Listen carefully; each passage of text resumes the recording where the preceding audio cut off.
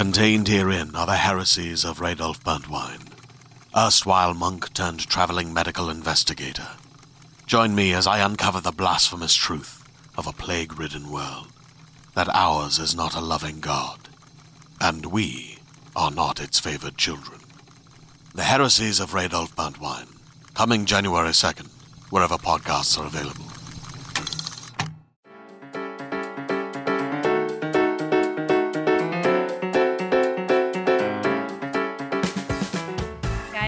Welcome back to another episode of Awkward Sex and the City. I have Caitlin Brodnick with me. She is the author. Hi! She is the author of Dangerous Babies, which you should 100% read. It's about breast cancer and can you say the mutated gene? It's about the BRCA, BRCA genetic mutation, and it's about what I did to make sure to not get breast cancer. And it's a really open and honest and genuine depiction of what it's like to make the decision and go through the surgery and before and after. So guys, definitely Amazon it, read it, Kindle it. She also has a show, Baby and Me, which is every second Saturday at QED at 3 p.m. So if you have a baby, 1 or under, and want to get the fuck out of the house, it's an amazing show. I had a blast just even performing it. It's so funny. And also, she has an amazing podcast on this network on More Banana called Scam Wow, which if you can't figure out is about scams, which I fucking love. I always fall for scams all the time. So take a listen, subscribe, all the things. And we talk babies. We talk babies and sex, postpartum depression, taking care of yourself. It's a really, as someone who's very afraid of being a mom, it made me feel this could be worth it. This could be fun. So I really hope you guys enjoyed this episode as much as I did. You want to be really healthy when you breastfeed. And so I was able to eat whatever the hell I wanted, not eat, do whatever, because it wasn't coming out of me. So it just sucks everything back in. Because the vag is a very strong muscle. It's beautiful. Mm-hmm. I know. That's also a fear I have. I'm where will we have sex? If you want to have sex, you'll have sex. But you'll figure it out. Well, thank you so much for coming today. I know it's so hard. Your baby. Lewis. And Lewis is 10 months old now? He is 11, almost 12. Wow. Yes. Oh my God. He is almost a year. They do everything by months. They do everything by weeks. And I remember before I had a baby, people would be like, oh, he's 18 weeks. And I was like, I don't know what you're talking about. What is 18 weeks? But when you're in the mom world, you're like, oh, so he's starting to play with his tongue more and use his fingers. You know exactly what's happening when it's going. That's so oddly sexual too, to be he's using his tongue and getting better yes. with his digits. You hope. You just hope. You hope they live a happy sexual life. Aww. You wish them the best. And you always wanted to be a mom. I did. So how is it? I really did. It is so difficult. I have been a nanny since I was 10, mm-hmm. and I helped raise my brother, and I just I was always around kids. I loved it so much. And then having a baby, I had no clue how hard it was. Mm-hmm. Because I came with this wonderful perspective of, let me come and help and be of aid. And I love children and they love me and it's so relaxing. But then when you carry a child, even if you're adopting, even if you are surrogate, it doesn't matter. But that lead up to the baby's arrival, I feel I can't speak for a parent who's adopted, but I feel all of those years of paperwork, all of that pressure, all that stuff, you're just imagining how you're going to be a parent. You just want that baby in your arms, however it gets here. Yeah. Then it's here, and just the amount of stress and anxiety and thinking that goes forward because you're just imagining what the future's like.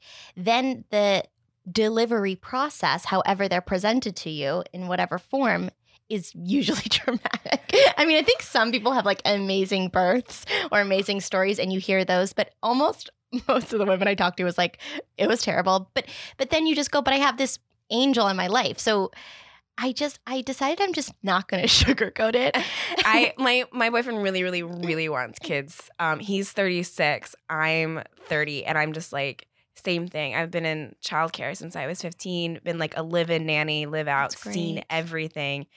And I'm always you don't understand how fucking hard it is. And he's always no, I get it. And I was no, you don't fucking get it. You do not. But then he will get it. I mean, that's the thing.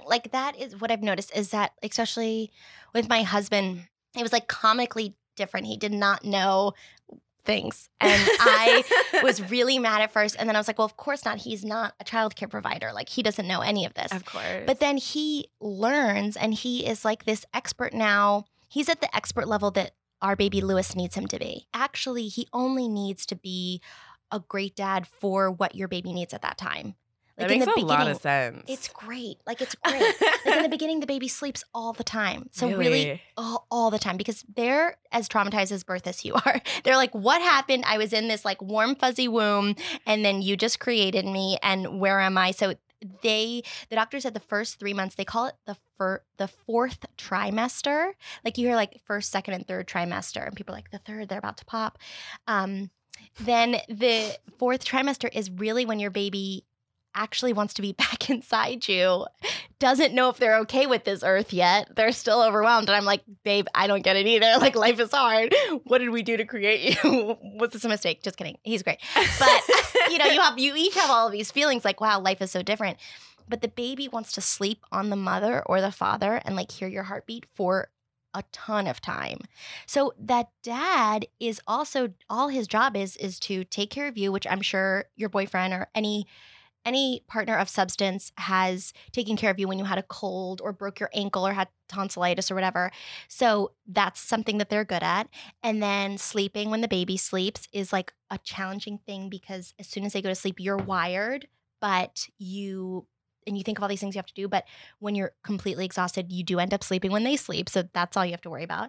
And then just like, basically you stare at this baby and go like, what do you want? And you don't know either. Like, it's not, I thought that like I would know and I would have all this like insight, and like I had no fucking clue what was happening because the baby can't talk. Really, a good dad is, to me, is somebody who loves the baby, of course, like doesn't feel like it's a mistake. And you know what, that there's like a whole parenting world of there, people are becoming honest with like, oh God, I think I made a mistake. I don't think I am a good parent or want to be one. That's a whole nother world that people are just coming to admit. Like, there's like all these different elements of parenting that are slowly revealed over time, like being the best parent in the world. And that was sort of like a fad. And then people that were like postpartum depression, people are finally admitting it. Now there's this new level of parents who are like, I don't actually want to be a parent. So that's, if the dad doesn't want that, then that's an issue. But if everything else is there and he's loving, he and you, or she and you, or they and they, everybody, you're going to be problem solving together. So you don't have to really be that good. You just have to make sure the baby, you don't drop the baby, you don't drop your cell phone on the baby, you don't leave your baby like too close to a window, because babies can't warm themselves or cool themselves down. Oh, I never even thought of that. Yeah, they literally know nothing. It's like a blob that will eventually turn into a person that is going to like be like, Mom, what's wrong with you? Like, eventually this blob is going to go to therapy and say like, my mother messed me up. But until then, it's just this blob that you have to keep alive. And my husband keeps going like, this baby is constantly like about to kill himself. Like, he's just like constantly about to pull something over on his head or suffocate himself, or if he didn't have any food anywhere near, he wouldn't eat. Like, you are just in like the zone to care for this baby. Also, stop me. I could talk about my baby forever. No, I know we I'm could also talk this. about sex, but I love this baby. Well, babies are a big product part of sex, you know? It happens. And also, this is making me feel way better about where I'm at with it. It's great. It's all great. I mean, the thing that is great is that you don't have to be perfect. You just have to keep them alive. I love that. And I've had parents, I say to them, like, happy first birthday. And they're like, he's alive for a year. It's amazing. Like, that's kind of this common thing of like, nothing happened to the baby for their first dangerous year. Yeah. I did have a question though, because you got a double mastectomy. Mm-hmm. So did you decide to not breastfeed because you didn't want to, or because you couldn't because of double mastectomy? So I had a preventative double mastectomy because I have the BRCA, the BRCA mutation of a gene, and everybody has a gene, but my mutation means that I have a much higher chance of getting breast cancer. So that was a struggle in the beginning, because once you do have the surgery where they remove all of your breast tissue, that reason is, for me, doctors told me my breast tissue had an 87% chance of developing cancer in my lifetime. That's fucking crazy. It's crazy. And the average woman has a 12% chance. And so if you have this mutated gene, it basically means that the gene that is supposed to help protect and suppress against breast cancer all of your cells, everything has like a job to do. But if you have a mutated version of this, it doesn't work as well as others might, or as efficient as a healthy woman. Not healthy, a person who doesn't have the gene. But so it's in your lifetime. So the risk goes, when you're 60s, 70s, 80s. But I had an aunt who died of breast cancer at 32. She got it at 27. Christ. Yeah. Oh my God. So it really messed me up. And my dad is the only living person in his family, his immediate family. He's lost both parents and both sisters, all from cancer.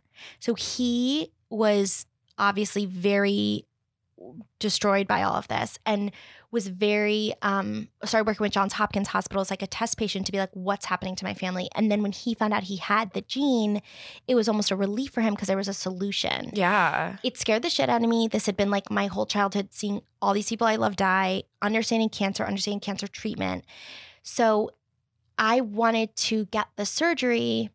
First I panicked when I found out I was positive. Then years after like therapy, getting sober, finding who I am, getting married, all this stuff, I realized I did want to have the surgery. But it was a conversation I had with my husband where I was like, I think I want to do this. They have to remove all of the tissue because all of it has a possibility of to be cancerous. That means I can't breastfeed. And he was like, I don't care. He's like, literally, I don't care. All you do is talk about you might die of breast cancer. And like, it's obviously haunted all of us and your family. Like, this is kind of a thing. It's fine. And so it was amazing because he was like, he was bottle fed. He was formula fed. I was formula fed. Like, me too. I was formula bottle fed. Yeah. So this new thing, so that was the best decision for me at the time. And it changed my life. I wrote a book up on, like a whole life has changed. We had amazing things happen and we've helped a lot of people. But Dangerous Boobies, you should buy it. Oh yeah, it's right here in the office. Yay, Dangerous Boobies, breaking up with my time bomb breasts. So I did that. We created a documentary. We did great stuff. And then when I got pregnant, I basically freaked out because I didn't freak out when I was pregnant. When I was pregnant, I told everybody to shut the fuck up. I'm doing my thing. I don't need it. But when the baby was born and they put him on my chest, and I realized I couldn't provide him something that I naturally wanted to provide him, I cried so hard. I was so emotional. Now, also, a baby was just taken out of me. I had an emergency cesarean. Nothing was going the way we had planned. I was on a ton of meds. And naturally, your body wants to release the baby out of your body and then release milk out of your body. And both of those things give you positive endorphins. Oh, I didn't know that. Neither did I. And so I had all of these feelings and all of this stuff. And I remember like my baby was a week or two and I was like, Alan, was it a mistake to have the mastectomy? Did I make a decision? He's like, what are you talking about? Like, this is literally your life's work. Like, no, It's great. Like you would have felt worse if he was born suddenly and you would have been like, what if I die in a couple of years from breast cancer? Or you would have been just as panicked my whole life. Like getting a mastectomy gave me a relief I'd never had in this way. It felt so good. And a relief in my family. Like my dad stopped being afraid that he had a gene that passed down that could kill me. I mean, the whole world opened up when this happened in the surgery. So, but there was that thing inside me where I was like, my child needs something and I can't just put a boob in his mouth. It was 2 seconds. I had to shake up a bottle of formula and put it in his mouth. But that idea that I couldn't just throw my body at him upset me. But then it quickly went away. But I have to be honest that it did upset me because I didn't think it would. And I am proud of this surgery. I know a lot of women are doing it. And I would never tell anybody if they're worried that if they have a high risk of breast cancer in their family young like I did to wait. I know somebody messaged me so sad. She was like, I waited and I ended up getting breast cancer. And like, everyone's life and body is so different. But I will say that those hormones are really rough. And you shouldn't beat yourself up if suddenly you feel, literally if you have to pee and you can't get to your crying baby on time, you feel terrible. Like everything, there's a lot of things that make you feel terrible about being a parent because you want to be everything that kid needs at all times.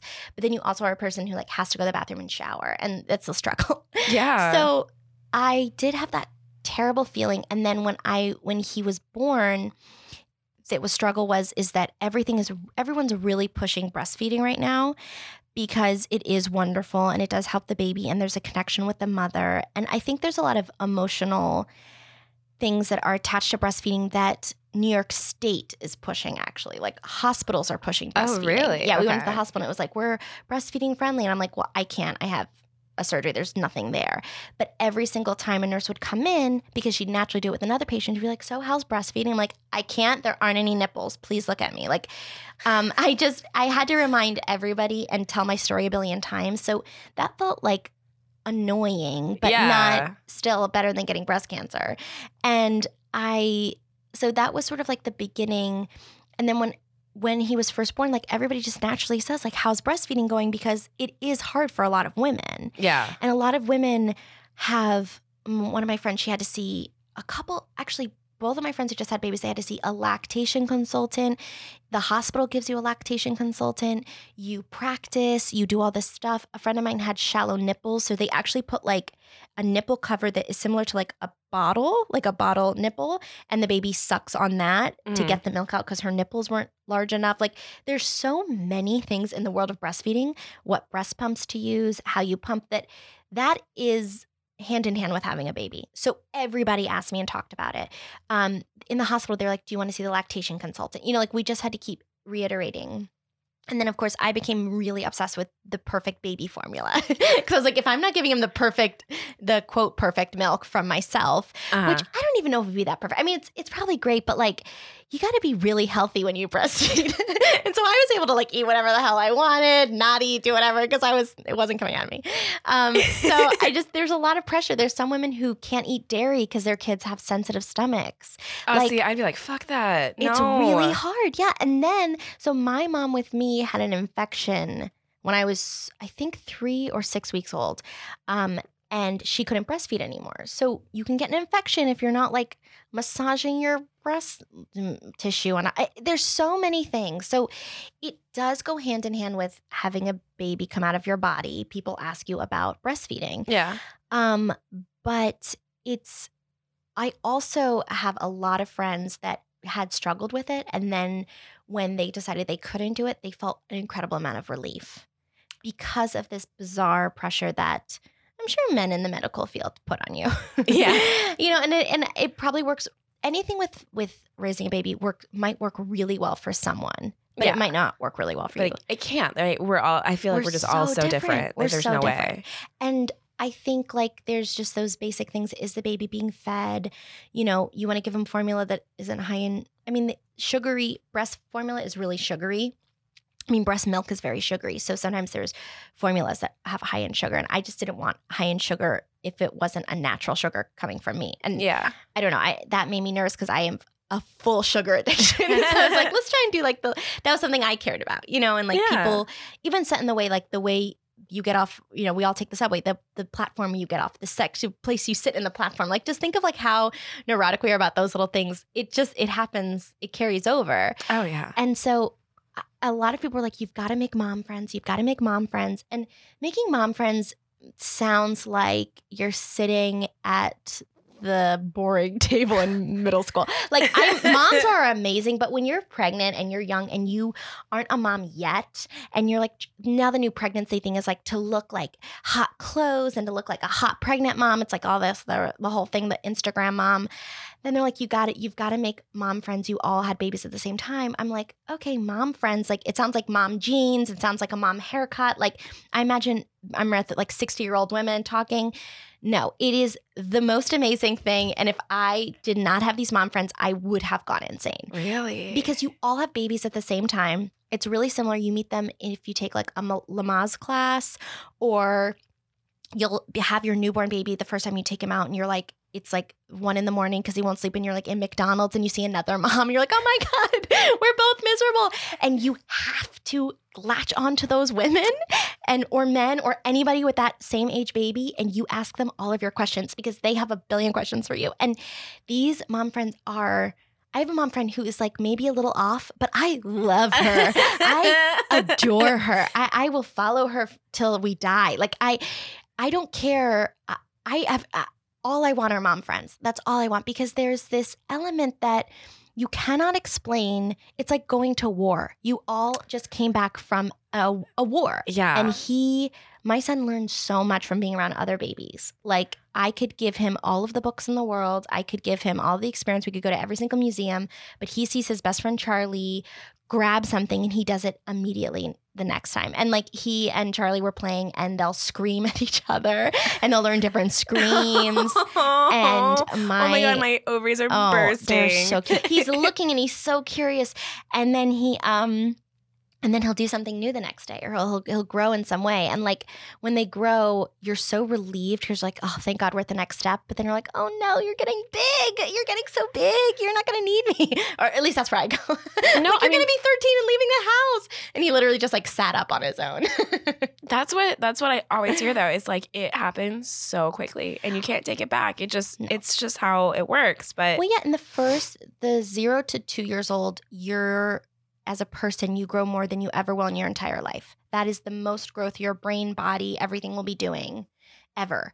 And so I watched like a ton of like baby documentaries when I was pregnant, and they were saying how important it is to like, that is the most critical time. I have a friend who was like, I have to get back to my career. She loves her career. That is her life. She was gainfully employed. She was doing really well. She was like, if I'm not working, I don't know who I am.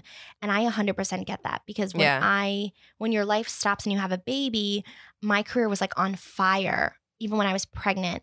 And then I was reading that it can add to postpartum depression when your life completely shifts and your career does stop physically, because you have to be home when he's first born, he or she's first born. But then my career's completely slowed down afterwards, which I don't ever want to ever tell any woman, because you want to tell every woman, you can do it all. It's going to be fine. Don't let this stop you.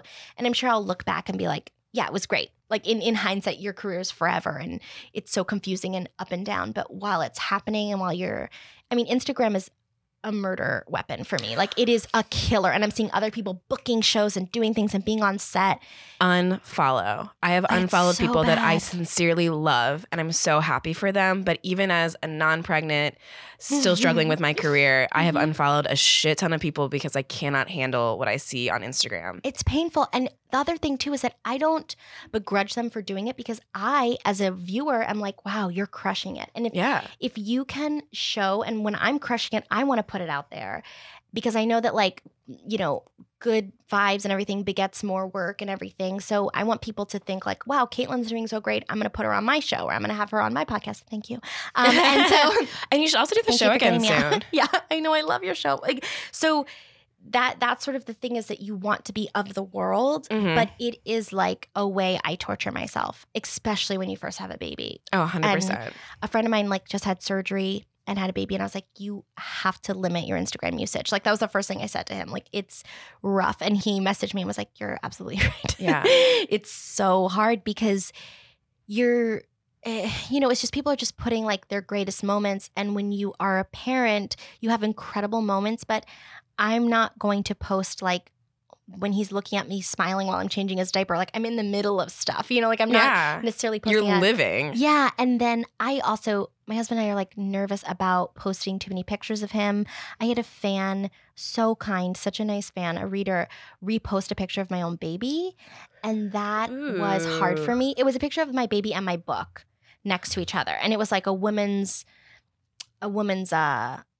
I don't know. It was like celebrating Women's Day. And I was like, basically, women have helped deliver both of these things in my lives. And I was really grateful. And it was on my Instagram. And she lovingly reposted and was like, Caitlin's said wonderful things. But I had to message her and say, I'm just not comfortable, because we're trying to work on our limit and like what we expose of him. And she apologized. She was so sweet. And she's like, oh, I didn't even realize. I'm so sorry. And like, yeah, I would repost something if I loved it. Yeah. But I realized that like, so I'll sometimes post things of him and then take them down right away. Like, I just want like my family to see it, and then I don't need any more evidence. Like, look how cute this is, Mom. Get all the likes from her and like all the things from my aunt and uncle. And then and then I delete a bunch of them. I put him up and delete him, or I only put him in the stories section. Yeah, now that I'm thinking about it, I don't think I've seen that much of Lewis on Instagram. fucking adorable. Oh my God. He's the most beautiful baby. And I am shocked. That's what I am I'm not bragging. I am blown away that my kid is this attractive. We say it all the time. We're like, you could have been a tiny little monster. Like my husband and I both have like tendencies to not be that attractive. And he is so beautiful. And I can't get over it. So I want to show him all day long.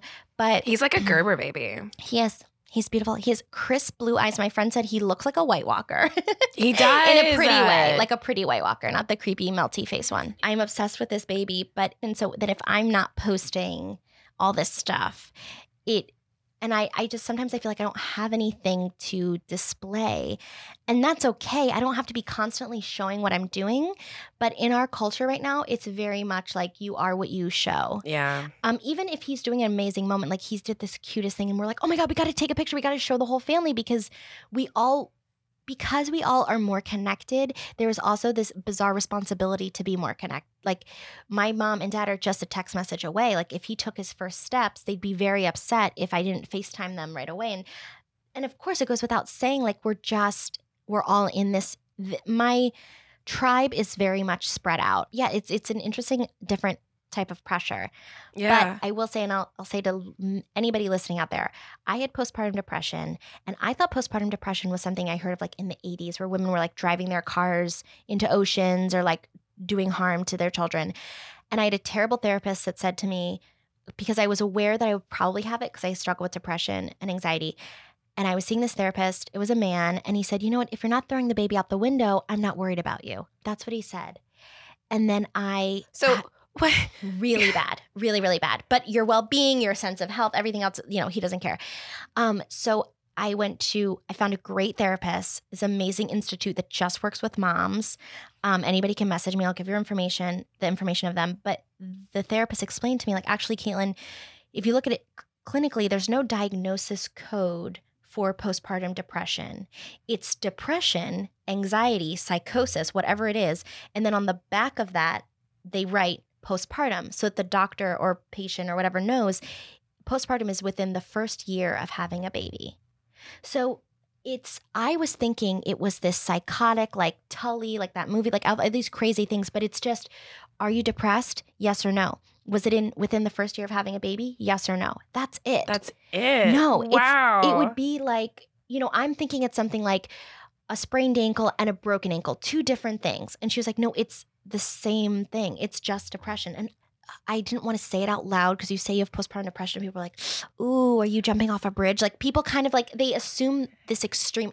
Because we all thought the same thing. We all Yes. thought it was like it's a separate extreme. thing. It's not a separate thing. And my therapist said what's mostly described, it's postpartum psychosis, and that's what gets the media attention.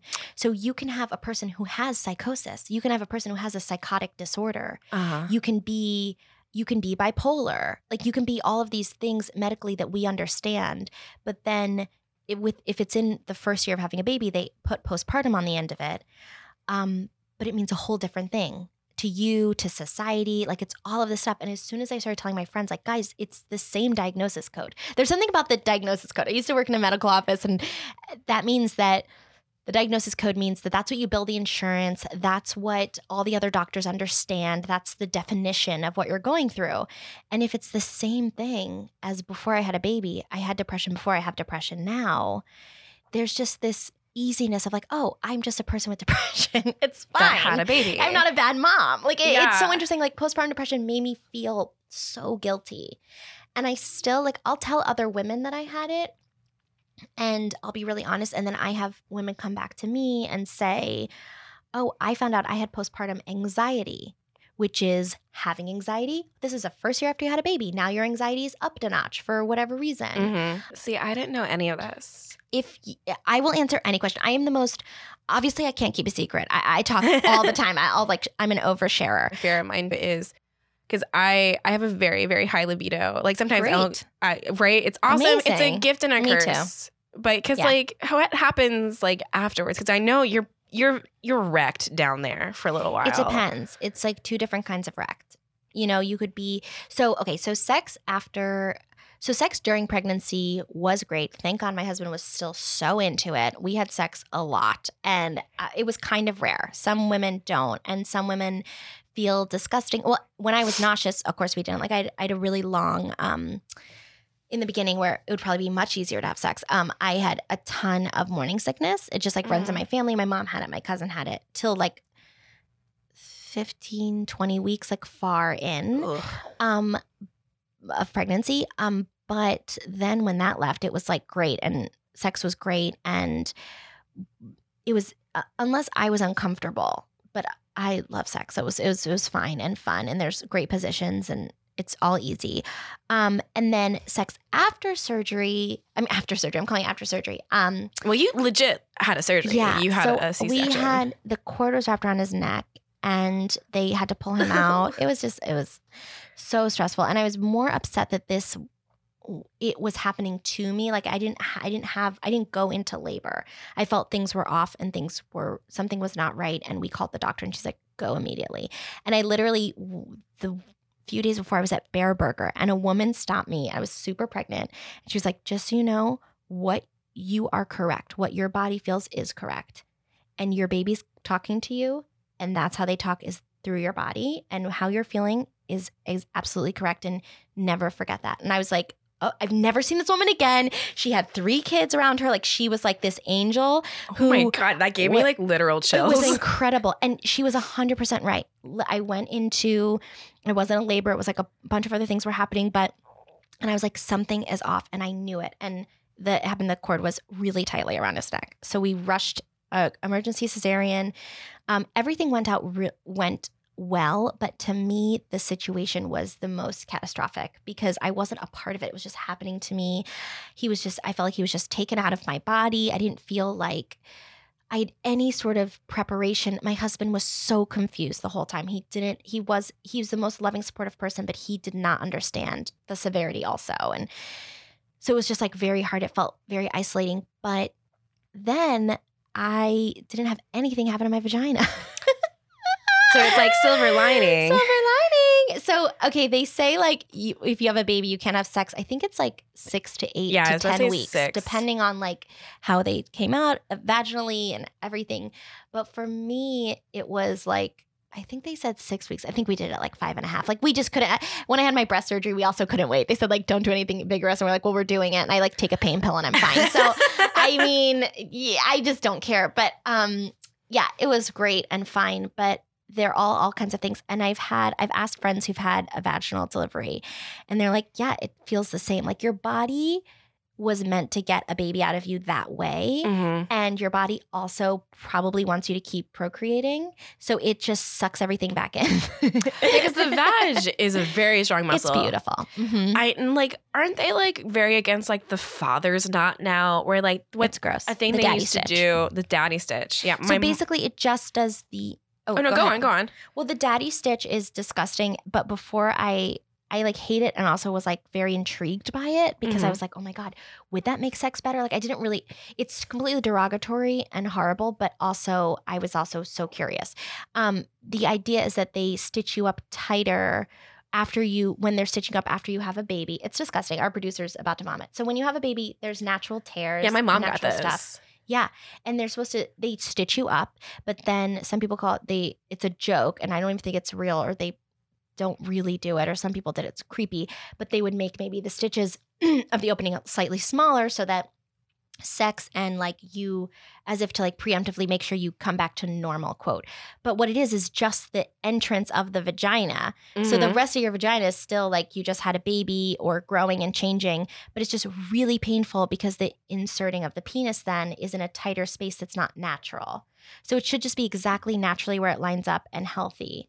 But yeah, when you don't know anything about having a baby, when I was younger, I was like, oh my God, but maybe that like, I don't want to ruin sex life. And like, because you don't know what you're talking about. It's totally fair. I still don't know what I'm talking about. Yeah. That's the thing is like, you don't know what it's like until it happens. And then also like, yeah. So I know the vagina changes. I know people have like reconstruction vagina surgery. So I don't know what that's like. I haven't experienced that or anybody close to me has, except I see it on Real Housewives all the time. They're constantly rejuvenating their vaginas. So I don't know if it is better or worse. But yeah, the daddy stitches repulsive. Yeah. What were you saying about your mom? Oh, no, that she got it. And she always jokes about it. She's always like, yeah, your father wanted that. And I was like, gross. That's such a dude thing to not understand how a lady vagina works. Yeah. But that's such a dude to be like, oh, but if we make it smaller, it'll feel better. No, well, I think, but there is also this insecurity. Like, I understand the women who do want it because then you're like, what? Like, if sex is very important to you, like, you don't want something.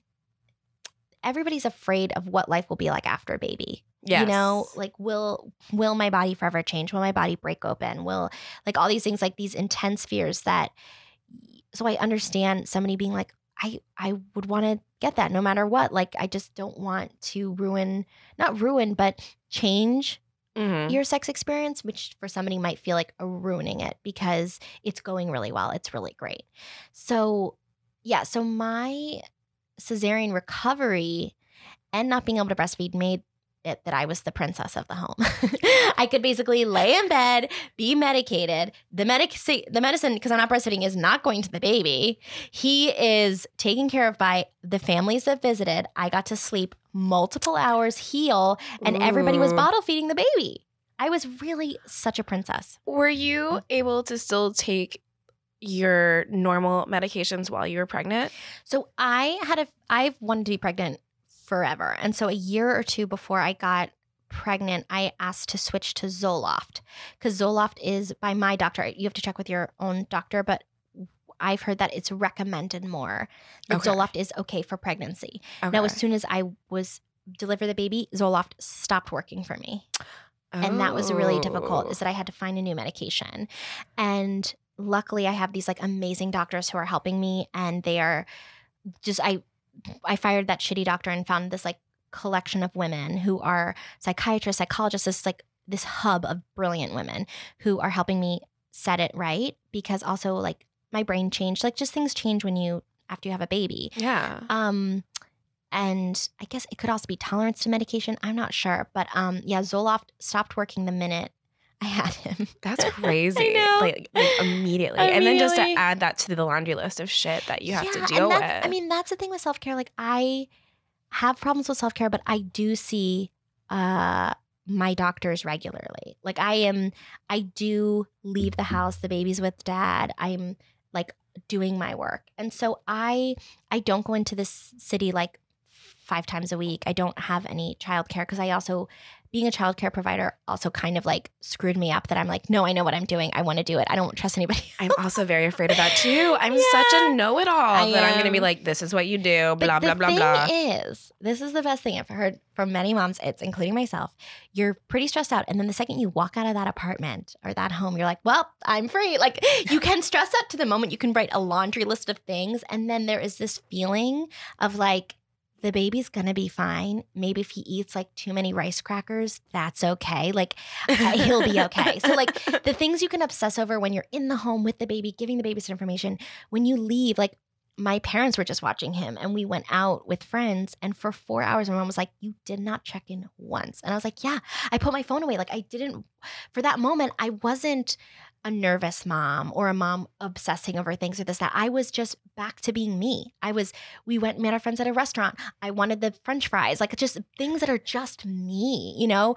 We had 2 dinners that night. We met at a place for like cocktail drinks, but I don't drink, so it was French fries. Then we went to my cousin's place and she made us fried rice. So I'm like, I was eating, I was relaxed. Like, it just was nothing to do with being a parent. And what's great is that I still love being a parent, and then I could come home and we still were up with him in the middle of the night if he needed to eat something, and like, you're still there. Yeah. But if you have somebody that you can trust and that will physically help get you out of the house, you can be your old self with it. And it's bizarre. I mean, I constantly go like, I can't believe I'm a mom, because like I don't feel any different in a lot of ways. I feel different in like a little bit distracted, or when I'm home, I'm 100% on top of it. But when I'm walking around, I'm like, I was just like some kind of idiot like 6 months ago. Like, what am I? Like, how am I a mom? Like, it feels insane. It feels so crazy. Yeah. And so, Yeah, so sex is still great. I still have a very high libido. A friend of mine only has sex when her kid's napping because she's too tired and she can't have sex in the middle of the night. I'm already like too tired to have sex at night. Like we only have sex in the morning. Yeah. No, that's great. We can't, we're too out of it in the morning. It's like there's nothing sexual in the morning. We're like, we're smelly. We're like, gotta brush our teeth. We have to start our day. But then like for me, it's probably like, I don't know, 12 noon until the rest of the day I could have sex. But I think my husband's a little later. He's like, he is a so loving, so focused worrier and he worries about us and everything. Okay. So he like needs to have his day be like the work done of taking care of the family, his job, all of his things. And then he can relax and like have some fun. I mean, yeah, it's fun. I have this joke which I'm going to butcher it, but I'm like, how do I explain to my son? Like, women's bodies are their own bodies, but like, I love it when I get spanked by his dad. Like, I just love it. And like, I'm like, Alan, we can't do it. Like, he's going to see it. And I like think it's so fun and like think it's sexy. Like if he just walks by in the kitchen, but I'm like, I can't let Lewis see this. Like he can't know that he can't go to kindergarten and like smack a girl's ass. I was like, no, but like, we're still very like attracted to each other. I mean, my husband like still jump on each other. And I'm like, but we have like, it's very cautious with like a kid with like a white boy. I need him to be very aware. He can't touch anyone. I'll end with this because my parents also have a very high libido. And so I have walked in on them, me and my brother, multiple times. One time, my brother walked in on them as a teenager on our personal mini trampoline. And then my mom like had a few drinks later that night and she was like, don't do it. It hurt your father's knees. Oh my God. I love your house. They are fun. I totally 100% think like I talk about sex and do all this stuff because my parents were so open about it. Yeah. And I was like humping, I was humping everything left and right by the time I was like 2 or 3. So I definitely walked in on them as a kid. But I think of that too. I mean, we have an apartment. Like, how are we going to do it? Like, I don't know. That's also a fear I have. I'm like, where will we have sex? If you want to have sex, you'll have sex. But like, you'll figure it out. I mean, we've done it. I think that's the thing too. Like sometimes beds are too loud, so you have to do it on the floor. Like I'm trying to think of like things that like won't make too much noise. Right, because you don't want to wake the baby because you don't want to take care of it. The baby will sleep through sex. It's when they're older. Oh. Yeah. He might not sleep through like screaming or wild noises, but like, it's just like apartment sex, like just as apartment sex goes, like your baby can sleep through it. If you don't want to wake up your neighbors, your baby will probably be okay. That makes sense. Unless he's in the same room with you. Because we right away put our baby into his own room pretty early on. Luckily, because I wasn't breastfeeding, like I said, he didn't have to co-sleep with us. Mm-hmm. And we did sleep training just so we could have sex as soon as possible. You're speaking. So that could work. Straight to my libido. Yeah. Well, my friend does it during their nap time. She's like, it's nap time. We got to get shit done. And it's amazing. So it totally happens. And then also that's like a really fun thing to talk about with mom friends is like you're like, are you starting? Am I starting? Like everybody wants to talk about sex. Because you made a baby from sex. Like we barebacked it to get here. What is it? Raw dogged it. Like you raw dogged it. Raw dog. Like we fucked like crazy to create this like perfect little guy. You let someone come inside you, which is my biggest fear. We joke about that all the time. We're like, should you put on your baby like your baby announcement like mom let him come inside. It's real. Like, I mean, yeah, that's the thing. Like somebody came inside you. It was great. Hopefully, everybody had fun. And this child was born from it. That is fucking so crazy. funny. And like all the baby stuff, we were just cracking up. We're like, this is all from like ridiculous sex. Like you have like little baby booties and baby blankets. And it's like, this is from like nutso sex. I always say that joke when I do my Baby and Me stand-up show. We have a show where new parents can come and they're all exhausted. They're all like blurry-eyed. They haven't left the house, but you can bring your baby. And so it's like for like 1 year old and under so that the parents can just be there. And I just make so much fun about how we all had like insane sex to create these like little tiny creatures. Guys, thank you so much for listening. Thank you, Caitlin, for being here. It's, Thank you. You took out time for me. Like, I didn't want to be with Lewis. That doesn't make any sense. I had to get out. I had to be free. I hope you guys love this episode as much. I hope you love learning as much stuff as I learned today. I've learned so much in this one episode. And remember to like and subscribe to Awkward Sex and to Scam Wow and to more Banana Productions. We have a lot of really cool shows on there. So, guys, thank you.